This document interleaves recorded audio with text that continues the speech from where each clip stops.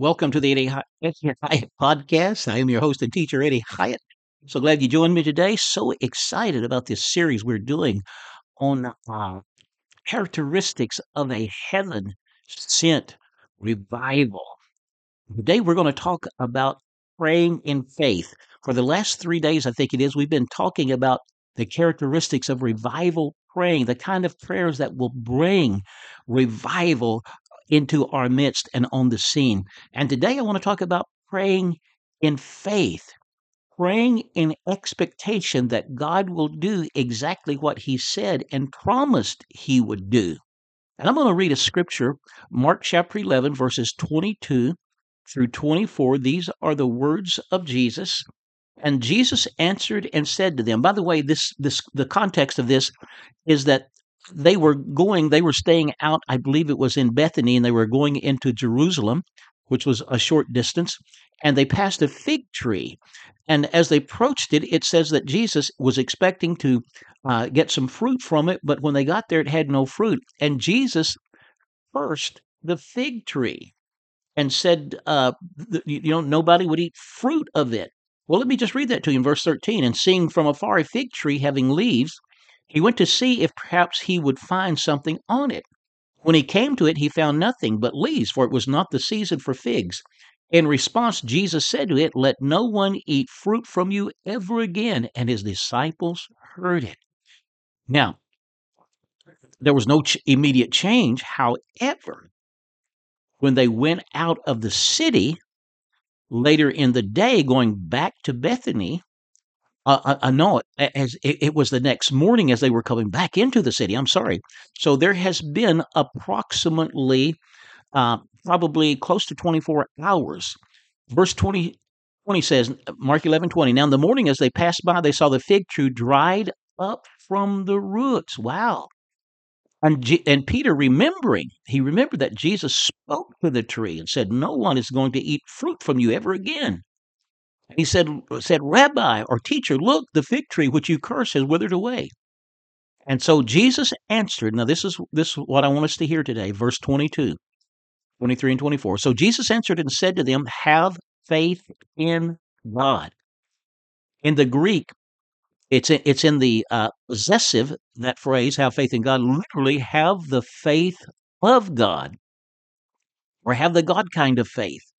Let God release His faith in you and through you. Be yielded to His Holy Spirit and let Him express His faith through you.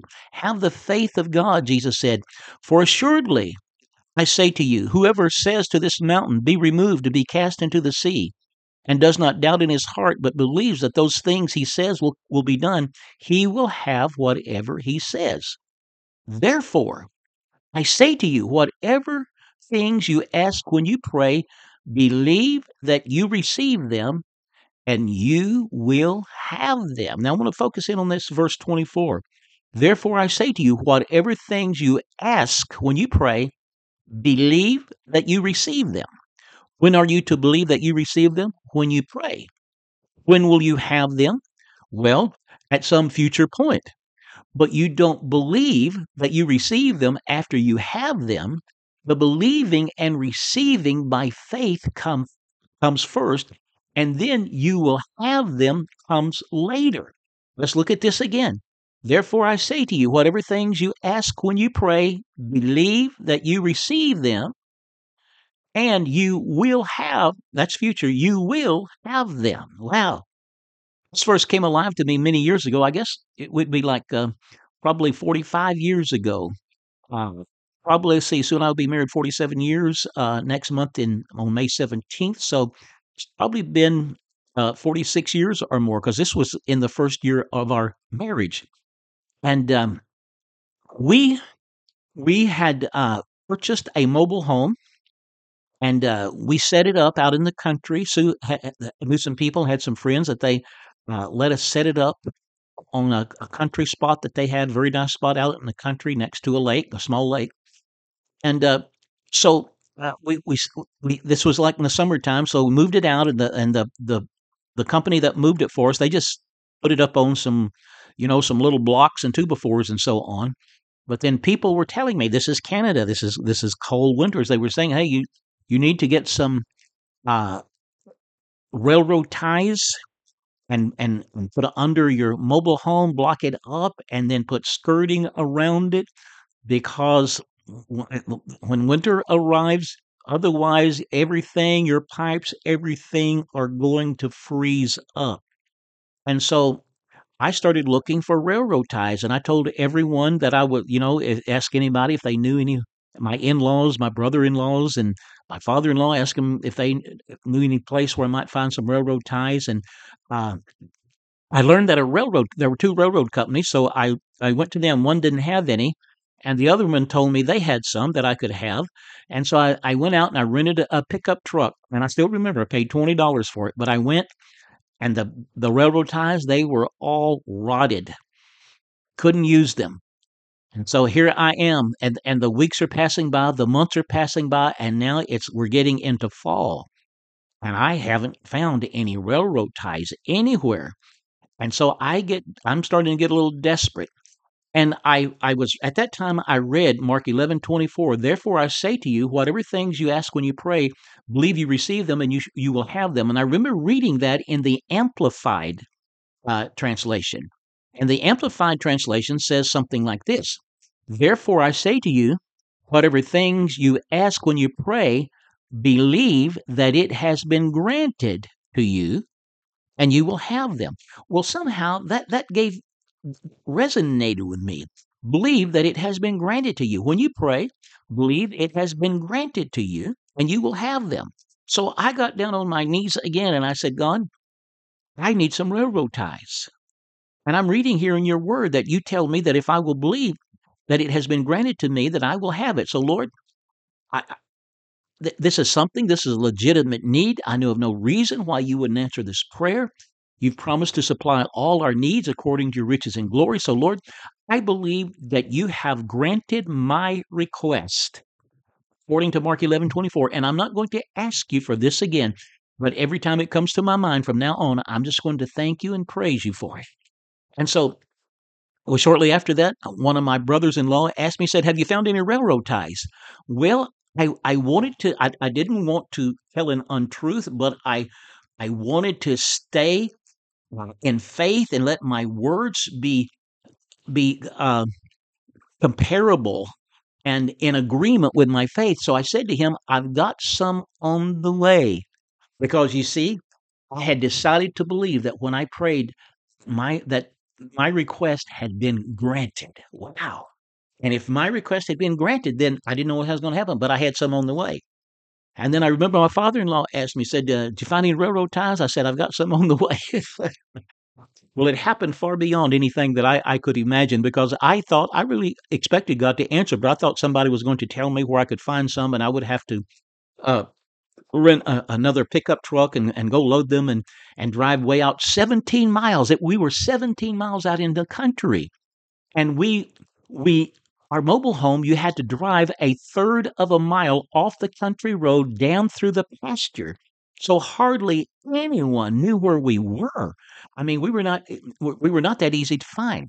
So you can imagine our surprise. Not too long after this, we had been to church on I think it was probably a Wednesday night, and it was getting dark early already, and it was very dark, and we turned off the country road, we're driving down through the pasture, and then drove into the front area of our mobile home, and our lights lighted up that front area of our mobile home, to our shock, there in our yard was this massive pile of railroad ties. Oh, it looked like they had just fallen out of heaven, this massive pile. I mean, and these were nice ones. These were not rotted ones. They were nice ones. Looked like they were almost like they were new. And so we just got out and just kind of walked around and looked at this in amazement. Wow. We went up. There was an envelope on the door. So we opened the envelope. Amazingly, there was a $20 bill in there. And then there was a note from an individual. We didn't go to the same church, but we had happened to be in the same home prayer meeting. that was the people who owned this property. They had it in their home. This couple happened to be there, and I had mentioned that I was needing some railroad ties. And so I called him up to thank him for it and ask him, how did this happen? He said, it was really strange. My friends, God can answer our prayers in ways that will leave us thinking, wow, that was really strange how that happened. He said, there's this guy at work. He said, he's not a Christian. And so he said, we were talking, and he said that he had to go pick up some railroad ties after work. And I remembered what you said. And I said to him, I know a guy that needs some railroad ties. And this non believer, this non Christian said, well, why don't you come with me and we'll get him a load? So they went out and they loaded up this man's truck, this non Christian's truck, drove from where they had to come from. It must have been well over 20 miles one way, brought it out, dumped it in our yard, left a $20 bill. And I felt that was like God saying, paying me back for going to the trouble of renting a pickup to thinking that I was going to get some railroad ties. And and by the way, that same unchristian man who brought us those railroad ties, he and his wife later came to Jesus and became a part of our congregation in that area. Oh, my friends, isn't the God we serve awesome? Now, I want to just bring that over to revival. I read last week about Charles Finney, about him praying in faith for revival. Now, there is prayer. God, by His Spirit, will inspire this kind of faith and bold praying.